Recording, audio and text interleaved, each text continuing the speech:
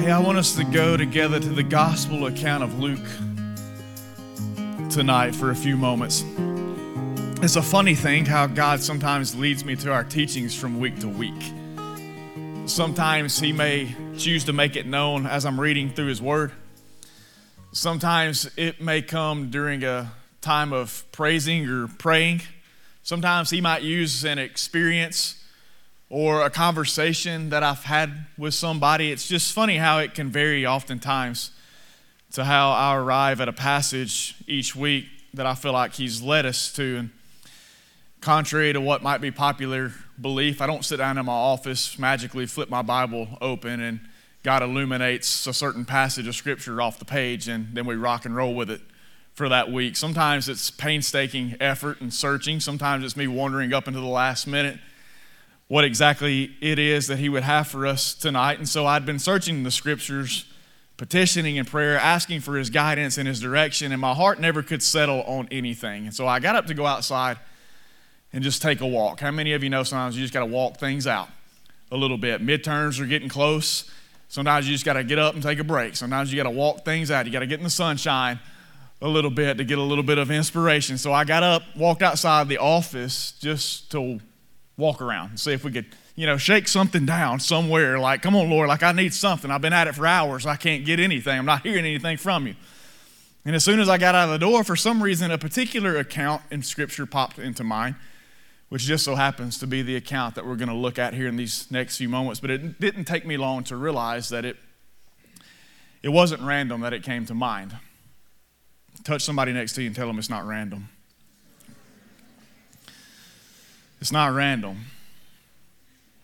And, man, I have to tell you, I feel the Spirit of the Lord all over this message tonight. And I don't know what exactly He has in store for us by the time it's all said and done and His Word has been spoken, but I got a feeling tonight. And I don't get up here and say that often, but I've been praying fervently for you guys in this particular message for 2 weeks now, since we got ripped on last week due to the weather. See, I think the devil might have known something was up, and he tried to delay it, but he can't delay the inevitable. God's word will go forth. The gospel will transform lives. His kingdom will be built, and God reminded the devil that even though you may try, the gates of hell won't prevail against my word and what it seeks to accomplish in its purposes. So I really feel like God's got something special for us tonight, and it's going to come out of Luke chapter 5.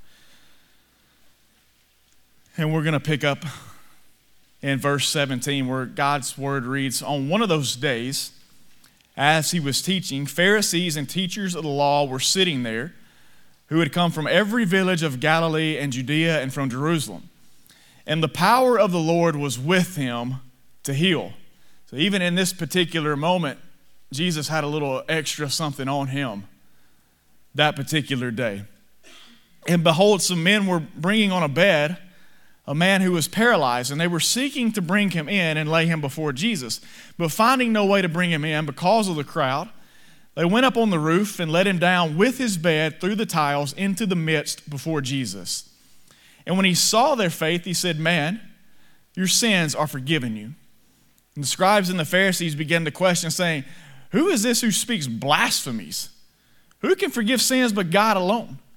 And when Jesus perceived their thoughts, He answered them, 'Why do you question in your hearts? Which is easier to say, your sins are forgiven you, or to say, rise and walk? But that you may know that the Son of Man has authority on earth to forgive sins, He said to the man who was paralyzed, I say to you, rise, pick up your bed, and go home.' And immediately he rose up before them and picked up what he had been lying on and went home, glorifying God. And amazement seized them all, and they glorified God and were filled with awe, saying, 'We have seen extraordinary things today.'"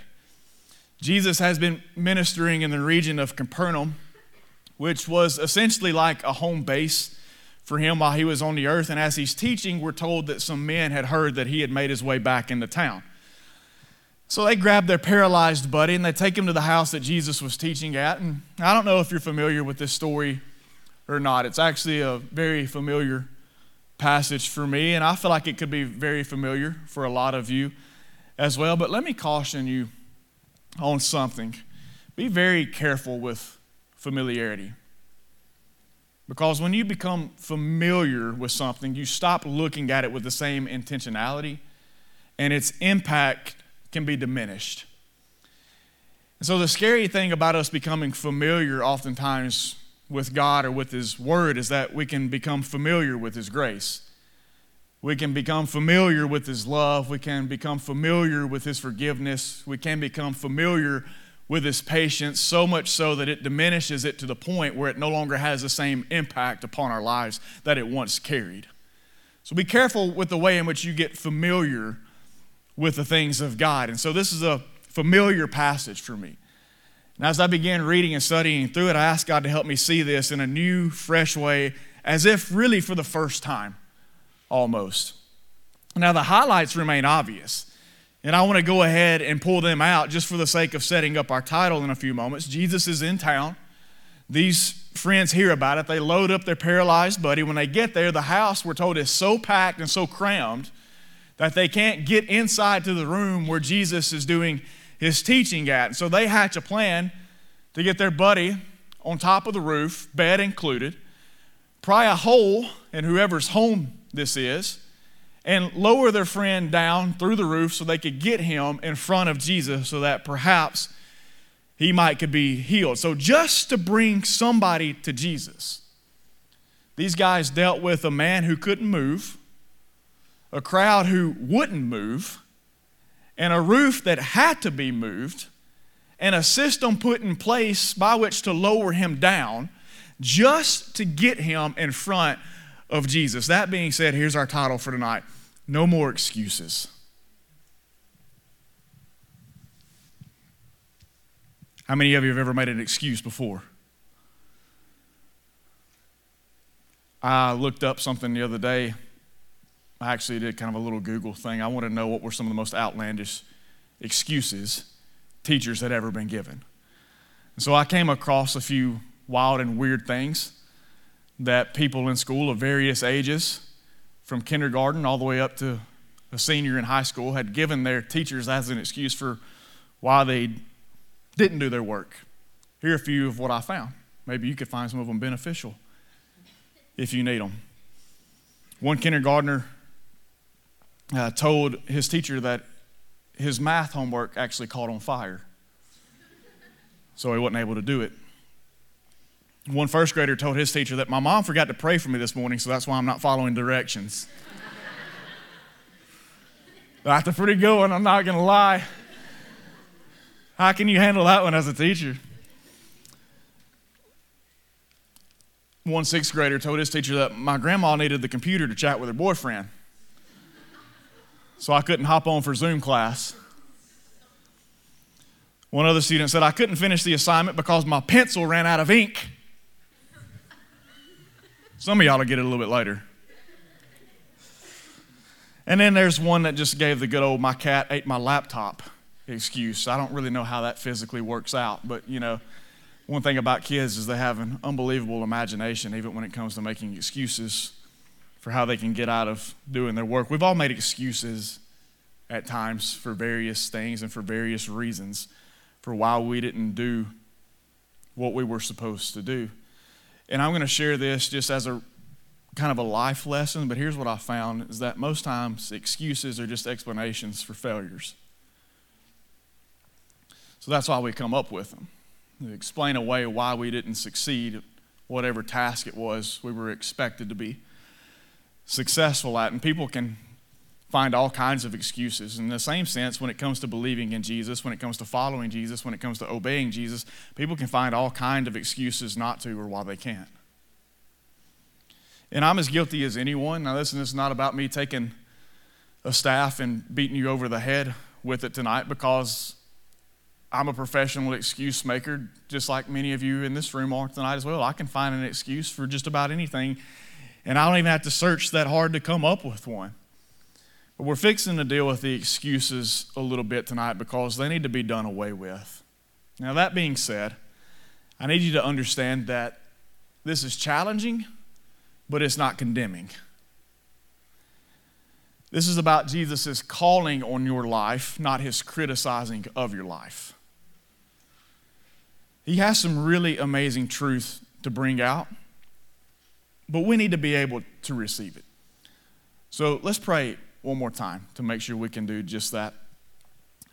God, my prayer is that you would help me by your Spirit to share it just as you have shown it, that your people may be edified and that you may be glorified. In Christ's name, amen. Let's look at this situation with these friends bringing their paralyzed buddy to Christ. And I want to show you some things about how they absolutely refuse to accept or to take advantage of any excuse that would have been in their way. So the first thing that we're going to see particularly that stands out about this group of friends is that they were absolutely undeterred by obstacles. Mark actually, in his gospel account, details for us that there were 4 men that carried this man to Jesus. And I want to make sure you see all the obstacles that they worked through just to make it happen, any one of which they could have used as an excuse to just say, forget it. It's not worth it. It's way more trouble than it's worth. So it might have been a good idea at the beginning, but it's just not going to work out. So sorry, my friend, you're just going to have to continue to deal with your infirmity. They had any number of an excuse that they could use to not bring their friend to Christ, but they refused to accept it. So let's look at any one of these things they could have used. Number one is just the fact that their friend was paralyzed. It's not easy to carry a full-grown person, especially one that has no, from what we can tell from the account, no ability to carry themselves whatsoever. It's like trying to pick up a limp noodle. It's just dead weight. You can't do it. It's not an easy thing to do. It's not like it was balanced. It's uneven weight. This man is absolutely unable to help himself whatsoever. So just the fact that their friend was paralyzed could have been an obstacle enough to deter them from getting him to Jesus. On top of that, when they got there, the scripture details for us that the house was full. So even once they go to the trouble to get this man to Jesus, when they arrive there, they can't even get to Jesus because the crowd is so crammed into this man's house, they can't get to him. So in the same sense, this would have been a great opportunity for them to see an excuse and take it and say, well, at least we tried. You know, we got you this far, so you can't say that we're not at least decent friends because at least we made this much of an effort. It just didn't work out. Maybe next time. Once they refused to take that as an excuse, then the only way that they could see as a possibility to get this man to Jesus was through the roof. And it would have been very easy for them at this point to look at that and say, is it really worth all that? Because it's not just them getting themselves up on the roof, it's them getting a paralyzed man while still on his bed on top of the roof. Now, I don't know how many of you have ever tried or attempted to get on top of the roof of your house or your apartment or wherever it is that you live, but just simply laying a ladder up against the side of your house and climbing up it to get on top of the roof is a sketchy thing by yourself. Try to get a full-grown man up there who cannot move for himself while still laying on his bed almost seems like an impossible task. It's not like they could have called one of their buddies who had like a caterpillar with a bucket on the front and say, hey man, you mind coming over here and scooping up Johnny and help give us an assist on the roof thing? I was trying to get him to Jesus, for crying out loud. They had to come up with some kind of plan to get this man on top of the roof. And then on top of that, they had to get through the roof to lower this man down. So they had to find some kind of pulley system, some kind of rope or something that was laying around to tie on the corners of this man's bed just so they could then lower him down to get him in front of Jesus. So this group of friends, they had any number of things they could have used as an excuse to not get their buddy to Jesus, but they would not be deterred. These 4 men each got a corner of the bed. They lifted this man up, and off they went. When they saw the house was full, when they encountered a group of people who would not let them in, they said, to the roof we go. We are going to get our friend to Christ. There is not going to be anything or anybody that is going to deter us from doing what we set out to do, because we know Jesus can do something in this man's life that nobody else can. Now, let me point out something.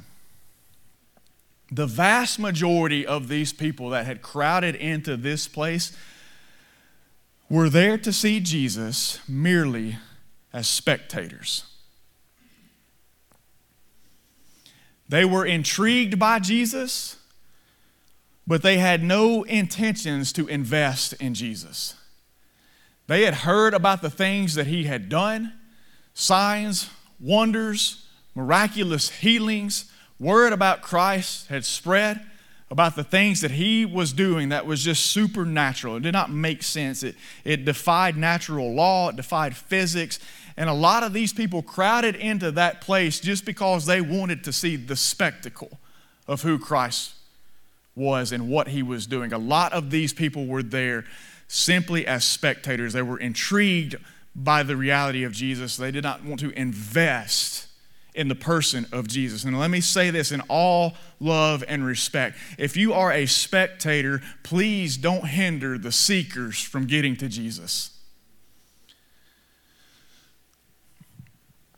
These people could have moved out of the way to let these guys and their friend through, but they had no regard, they had no respect for what they were trying to do, for the ailments of this particular man and the need that he was desiring to have met in Christ. They just continued to stay in the way. They scoffed at these men in the thought that they would bring somebody like this to Christ. If you're a spectator of Christ, please do not get in the way of those who are seeking Christ. Now let me say this, because I want you to understand this in a proper way. Some of you here tonight, you may be a spectator. You've heard about Christ. You're intrigued by the things you've heard. Maybe you have gotten wind of some of the things that have taken place around here and the lives that are being changed, and you're trying to get a look at Jesus. That is perfectly fine. Thank you so much for being here. Thank you for wanting to spectate. Thank you for being intrigued by Christ. I thank God that you've drawn into this place by the work of his power and the moving of his Spirit. But can I beg you, please don't remain someone who stands on the side and just watches what Christ does in everybody else when he stands ready to do it in you as well. That's fine if you're curious. It's fine if you've got questions. It's fine if you want to crowd in to see what Christ is doing. But I beg and I plead with you, don't let it end right there. Don't let it end right there. He's got so much more for you to experience than what so many of these people just saw as a show. Let him change your life. And at the same time, don't discourage those who are trying to get to him right now. Let them come. Now, just imagine the effort it took to get this man up on the roof. I can't even fathom trying to get a full-grown man on top of somebody else's roof, especially in those days. A lot of houses back then, they didn't have pitched roofs like we do, which I think would actually make it easier. You prop something up and you've got an angled roof. You get up there and you lay them on top of it and you can kind of just push them up. These were flat roofs. It's a very dry and arid place. And like they had to worry about torrential rainfall like we do around here, so their roofs could be flat. So not only did they have to find a way to get themselves up there, they had to find a way to get this man up there while at the same time not tumping him off his bed in the process. Can you imagine what that would look like? Like all these people are packed in to see Jesus and you look off to the side and there's this group of guys. They're trying to get this paralyzed guy on his bed up on the roof, and all of a sudden they like lose their balance and he tumps off on the side. It's been an awful scene, like terrible. Not trying to make light of the situation, but just imagine like how people were looking at them like, what in the world? Oh, the bat dropped him. Okay, they're good. They got him up there. And then once they get there, they tore the owner of this house's roof up. Now, some truths are hard to discern in scriptures than others, but I want to just say that when it comes to tearing roofs off of houses, you can't do that. That's frowned upon. Even in our society today, if you were to climb up on somebody's roof with a sledgehammer and start knocking holes in it, you would get arrested. You can't do that that's destruction of property. So they get up on top of this man's house and they start tearing a hole in his roof. On top of that, he was probably a wealthy guy. And we can infer that because Luke gives us a detail. They said that he had a tiled roof. Now that's something back then.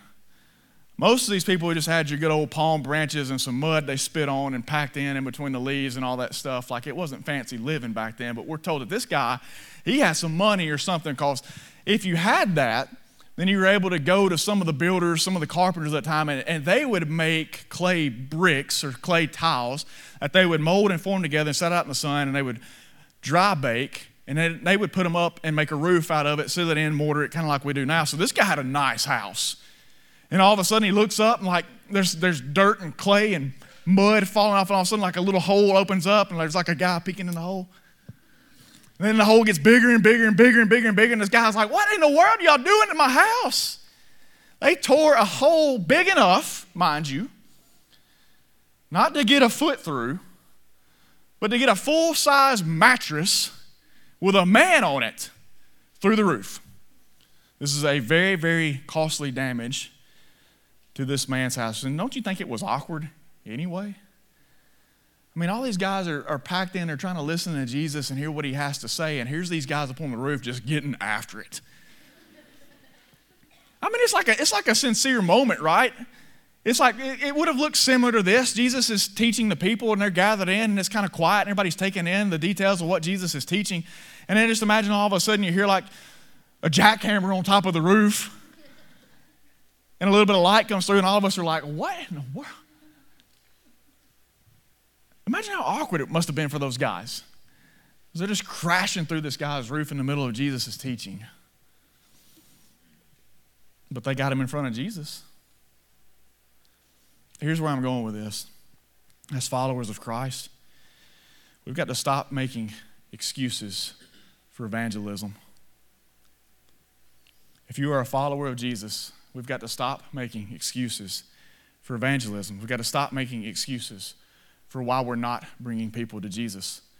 We've got to stop making excuses for why we are not boldly sharing the gospel. We've got to stop making excuses for why we are not day in and day out fighting for the lost souls that are perishing around us. And I know some of us kind of have this mentality, and I've had this mentality as well, that there are some people that we are around that God has placed within our sphere of influence that we think are way too far gone, and that the odds of them accepting are so small that they're really not worth fooling with or spending the effort on anymore. That's not to be our concern. This man was paralyzed. All right, listen to me. He was a low odd. It was a low odd that this man could ever get to Jesus and receive the healing that he needed. And if it wasn't an excuse for these men, then it can no longer continue to remain an excuse for those of us who are men and women of God today. Low odds of somebody coming to Christ cannot be an excuse for why we not will continue to beg and plead and petition to God on their behalf for the salvation of their souls. Asking them to come and be a part of what God's doing in him. Sharing the gospel with them. That cannot be an excuse any longer. On top of that, I know it requires a lot of effort. And it requires some sacrifice that will always be met by obstacles when it comes to sharing the gospel with other people. You can 5-star lock it. You set your heart to sharing the gospel with the people around you, you are going to be met with all kinds of obstacles in doing that very thing. People are going to get in your way. You're going to experience temporary setbacks, quite possibly, in the relationship. These guys experienced the same thing. They experienced a crowd who would not get out of the way. That was a setback, or it very well could have been for them. And yet it did not set itself up as an excuse for them to take advantage of. So obstructions can no longer be an excuse for us when it comes to evangelism and sharing the gospel with those around us. And I know, on top of all that, here's the biggie. It certainly can be socially awkward and uncomfortable when it comes to engaging people with the gospel. I don't even have to ask you to raise your hand to answer whether or not it makes you clammy just at the thought of having a gospel conversation with someone. Most of us, myself included, are petrified at times. It can be socially awkward. Can be a very uncomfortable thing. We get worried about what might be said. We get worried about facing a question that we don't know exactly how to give an answer to. But listen to me, it could have been very socially awkward for these men, and it was indeed, as they were tearing the roof off of somebody else's house that they did not know who owned, yet they did it anyway because it was just that desperate, and they were just that determined to get their friend in front of Jesus. So awkwardness can no longer be an excuse for those of us who are men and women of God when it comes to sharing the gospel. Matthew chapter 10, verse 19 and 20, Jesus gave a solution just for that. He says, don't worry about the things that you're going to say when they drag you before the councils and when they drag you before the high priest, because my Spirit will give you exactly the words that need to be spoken when that time comes. You don't need to worry about it being awkward. You don't need to worry about it being uncomfortable. If you surrender yourself over to Christ, He will take care of you in that moment and give you exactly the words that need to be spoken in that situation. Are we really going to continue to allow social awkwardness be an excuse for why we don't reach out and try and grasp lost souls? A while back, we went out to eat with a group of friends at Lost Pizza, actually. Any fans? Any fans of Lost Pizza? I'm down with Lost Pizza, man. That place is good. And we got done eating, and I had some leftovers, and so, which is a rare thing for me, you know. But I had some leftovers, and so I got a carry-out box, and we get outside the restaurant, and we're standing there and we're talking. There's 4 or 5 of us. And you know, there's that park bench that kind of sits along the side of the building right there. And I look down and there's a homeless man sitting on the bench. And he's quite obviously homeless, just by his appearance. And I look over there and we kind of make like awkward eye contact for an extended amount of time, like long enough to be noticeable. And so I kind of turn around and look back and get back in the conversation with my friends. And I kind of glance over there again, and we like make awkward eye contact again. So I turn back around, and in that moment, I felt the Spirit of God grab me and so vividly tell me, go over there, sit down on that bench, give that man your leftovers, and share Jesus with him. Now, I stand here before you guys each and every week, and I'm about to confess something that may shock you, and you may never come back to this place again because you think I'm a terrible leader, I'm a terrible person, I'm a terrible pastor, but I'm a person. I have flaws, and I have failures, and I have fears just like any one of y'all. I turned back around, and I was like, and I could feel the Spirit prompt him again, and I was like, mm-mm. And so we moved down the sidewalk a little way. We start walking back towards where I was parked at, and we stopped, and we're kind of engaged in the conversation again. I can still feel the Spirit of God. Hey, go back. And I'm like, mm-mm. No, not going to do that. And so I turn around, I turn my back to the guy. We're getting ready to leave. One last time, man, I just feel the Spirit of God. Get back, sit down by that man. I turn back around and I look. I'm going to do it this time. I'm like, okay, done. I'm going to wrestle with the Lord on this any longer. Turn back around and look. He's gone. I'll walk back down there. I'm like, well, he couldn't have gone far. I look down the street. He's gone. I look up towards the fountain. Nowhere to be found. Never saw the guy again. Now, that being said, God asked me to do something, to share His love, to share His grace, to share His mercy, to share His comfort with somebody. And out of fear of social awkwardness, I didn't do it. Surely it's not coincidence that we were at Lost Pizza, and this man was lost in darkness. I don't know. All I know is I missed the opportunity. And it pains me to sit here and admit that before you guys. But I tell it to you to say this. We can no longer allow those excuses to take ownership over what Christ has called us to do. And if we'll learn to push through all of that, doing whatever we can to get people who need Jesus to Jesus, we can see some amazing things happen. One more thing worth pointing out. These friends, they were united in their effort, and they accomplished it.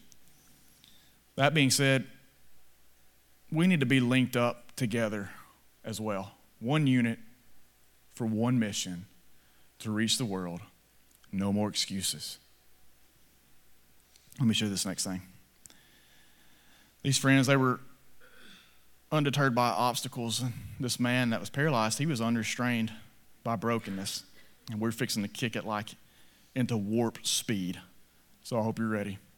From what this account shows us, this man who was paralyzed, he didn't object to being taken to Jesus. And you may be thinking, well, duh, Trey. Surely he wouldn't object to being healed. But there was more to it than just that for this man.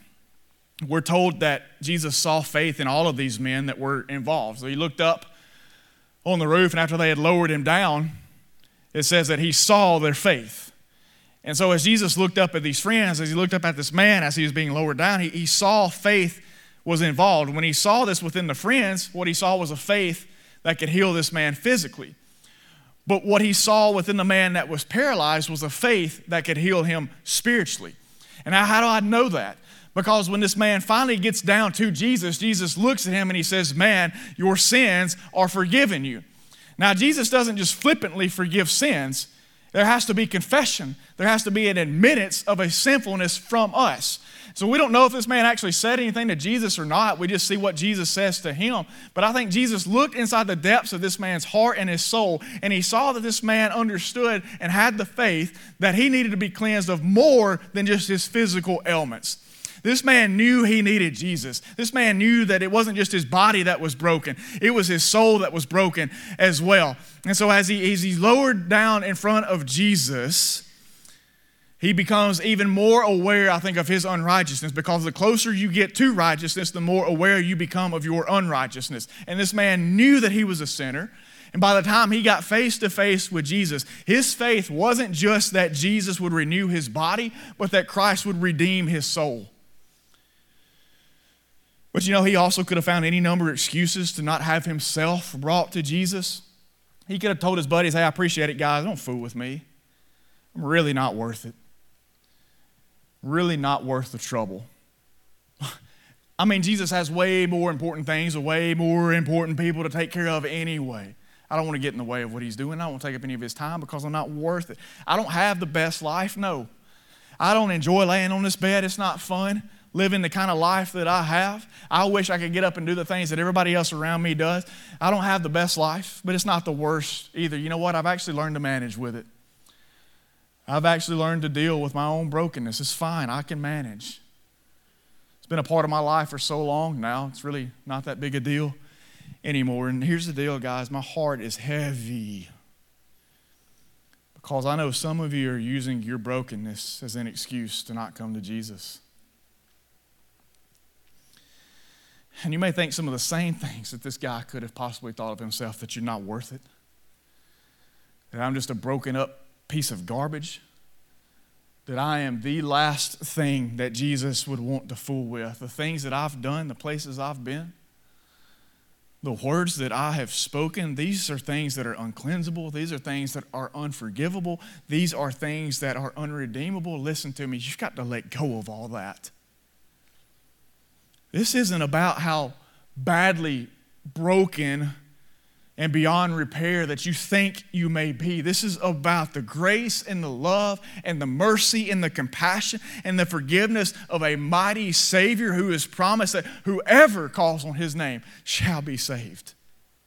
Listen to me. You may use your brokenness as an excuse, but God uses it as an entrance.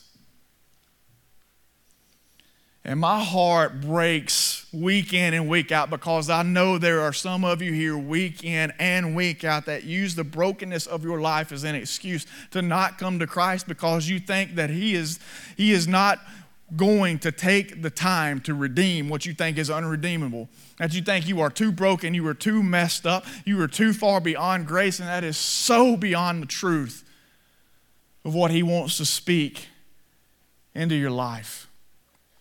This guy could have very easily said, Jesus, I appreciate what you want to try and do for me here, but don't bother. Don't bother. I understand you came to do a lot of good things. And I look around this room at all these other people that are so much better off than I am, so much more important than I am. Please, just send me back up through the roof. It's fine. I'm just thankful that I had the opportunity to get this close to you. But really, you don't have to bother me. And Jesus, in his love and his grace and his mercy, looked at this man and says, man, I see your faith. Your sins are forgiven you. And it doesn't just end there. It doesn't just end there. Because here we go. We're going to finish up right here. We're done. On top of all that, one last point to pull out is that these friends and this man in particular, they were unpersuaded by doubts. So if you go back and look at the text, after Jesus does this, he forgives this man of his sins. Look at what the religious crowd does. This is infuriating to me in so many ways. In verse 21, it says, the scribes and the Pharisees began to question, saying, who is this who speaks blasphemies? Who can forgive sins but God alone? This man, did you realize? This man has just received forgiveness for his sins. His soul in that moment has just been made new. He is now a new creation in Christ. All of the nasty stuff that he is, all of his unrighteousness, all of his sin, all of his iniquity, all of his failure, all the gross places that he's been, all the gross activities he may have participated in, all of those things in that very moment were taken away and absolved by Christ. And a religious crowd comes in and says, you can't do that. You can't forgive sins. Who are you? Are you God? We know you're not God. Now, how would you imagine? Man, we see a lost soul come to Christ around here and we celebrate and we shout and it says all of heaven does so along with us. Now imagine you give your life to Christ and the first people that you encounter that are surrounded by your bed are looking at the man, the only one who has the authority to forgive you and cleanse you of your sins, and they start casting all this doubt saying, you can't do that. This is blasphemy. Who is this Jesus person? He can't forgive sins. That only lies within the authority of God to do.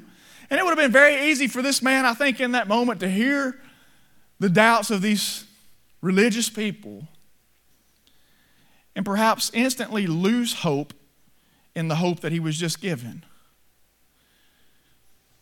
But look at what happens. After Jesus has a brief conversation with him, he's forgiven this man of his sins. Now keep in mind, he still hasn't been healed physically yet. Probably thought that was the only thing he was going to get. But Jesus first forgives his sins. And the reality is that could have been all that Jesus did. He may have never taken another step further. But he looks at this man and he says, hey, I know this crowd over here.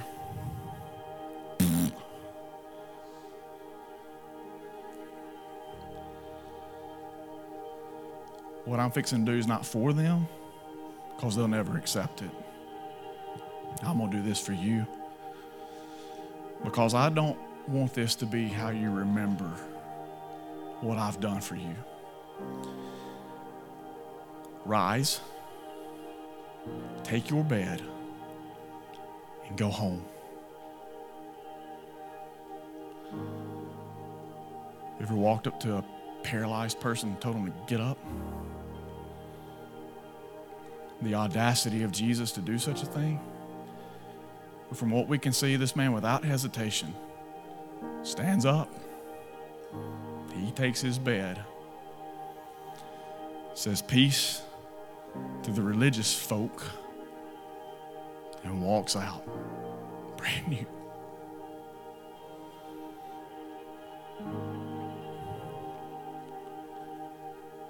You may have come in here broken tonight.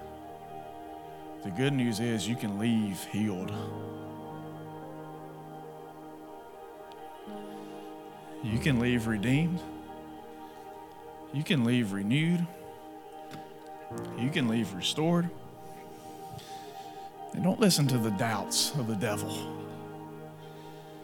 I'm going to speak this to everybody. For those of you that are already born again and redeemed, some of y'all, I think, have been persuaded by some of the doubts of the devil.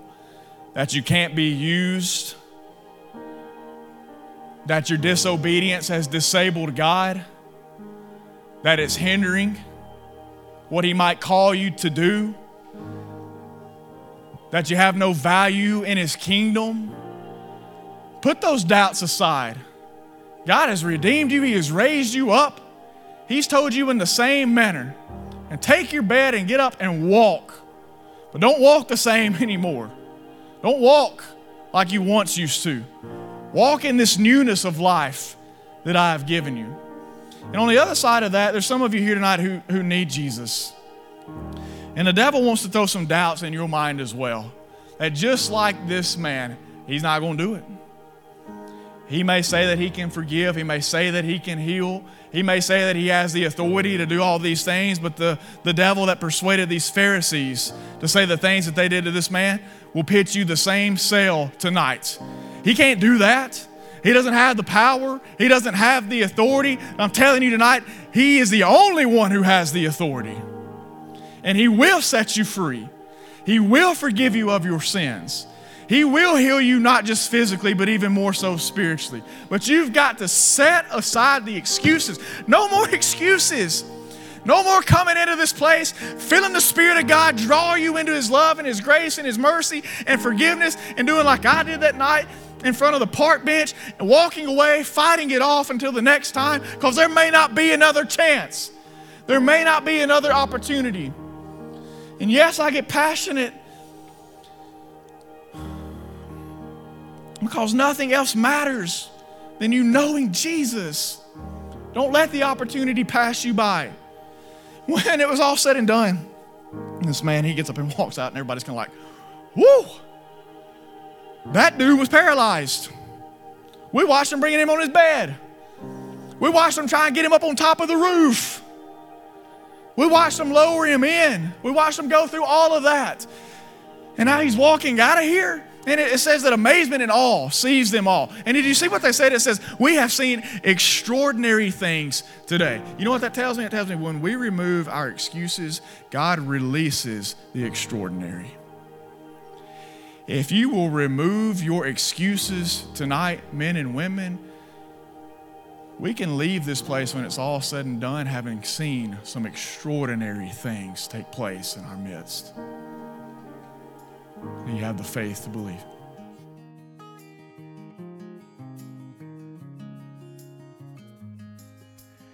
Hey, this is Trey Mitchell, college and young adult pastor. I just wanted to say thank you for listening. It's our prayer that God uses these messages in a way that challenge and encourage you to live for His glory. If you've never placed your faith in Jesus as your Savior, we would love to help you with making that decision. Just reach out to us through our webpage at underwoodbaptist.org. Be sure to check back in with us next week as we again encounter God through His Word here at Life.